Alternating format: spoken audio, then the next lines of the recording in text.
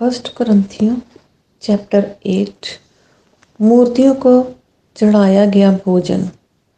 अब मूर्तियों के सामने बलि की हुई वस्तुओं के विषय में हम जानते हैं कि हम सबको ज्ञान है। ज्ञान घमंड उत्पन्न करता है, परंतु प्रेम से उन्नति होती है।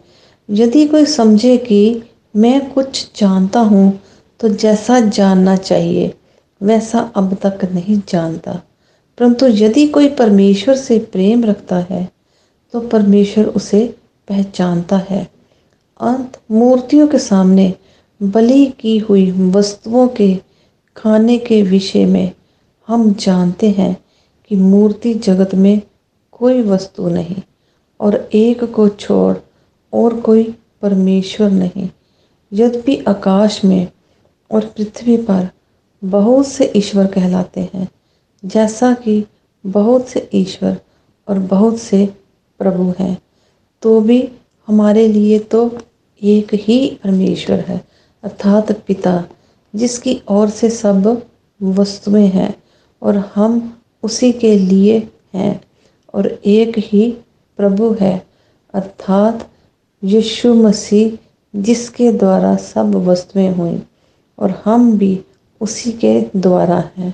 पर सबको ये ज्ञान नहीं, परंतु कुछ तो अब तक मूर्ति को कुछ समझने के कारण मूर्तियों के सामने बलि की हुई वस्तु को कुछ समझकर खाते हैं, और उनका विवेक निर्बल होने के कारण अशुद्ध हो जाता है। भोजन हमें परमेश्वर के निकट नहीं पहुंचाता। यदि हम ना खाएं तो हमारी कुछ हानि नहीं, और यदि खाएं तो कुछ लाभ नहीं।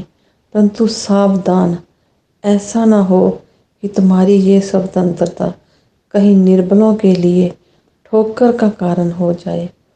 क्योंकि यदि कोई तुच्छ ज्ञानी को मूर्ति के मंदिर में भोजन करते देखे और वह निर्बल जन हो, तो क्या उसके विवेक को मूर्ति के सामने बलि की हुई वस्तु खाने का साहस ना हो जाएगा? इसी रीति से तेरे ज्ञान के कारण वह निर्बल भाई, जिसके लिए मसीह मरा, नष्ट हो जाएगा। इस प्रकार भाइयों के विरुद्ध अपराध करने से और उनके निर्बल विवेक को चोट पहुंचाने से तुम मसीह के विरोध अपराध करते हो। इस कारण यदि भोजन मेरे भाई को ठोकर खिलाए, तो मैं कभी किसी से मांस ना खाऊंगा। ना हो कि मैं अपने भाई के लिए ठोकर का कारण बनूं। पाक कलाम के पढ़े और सुने जाने पर खुदावंद की बरकत हो। आमीन।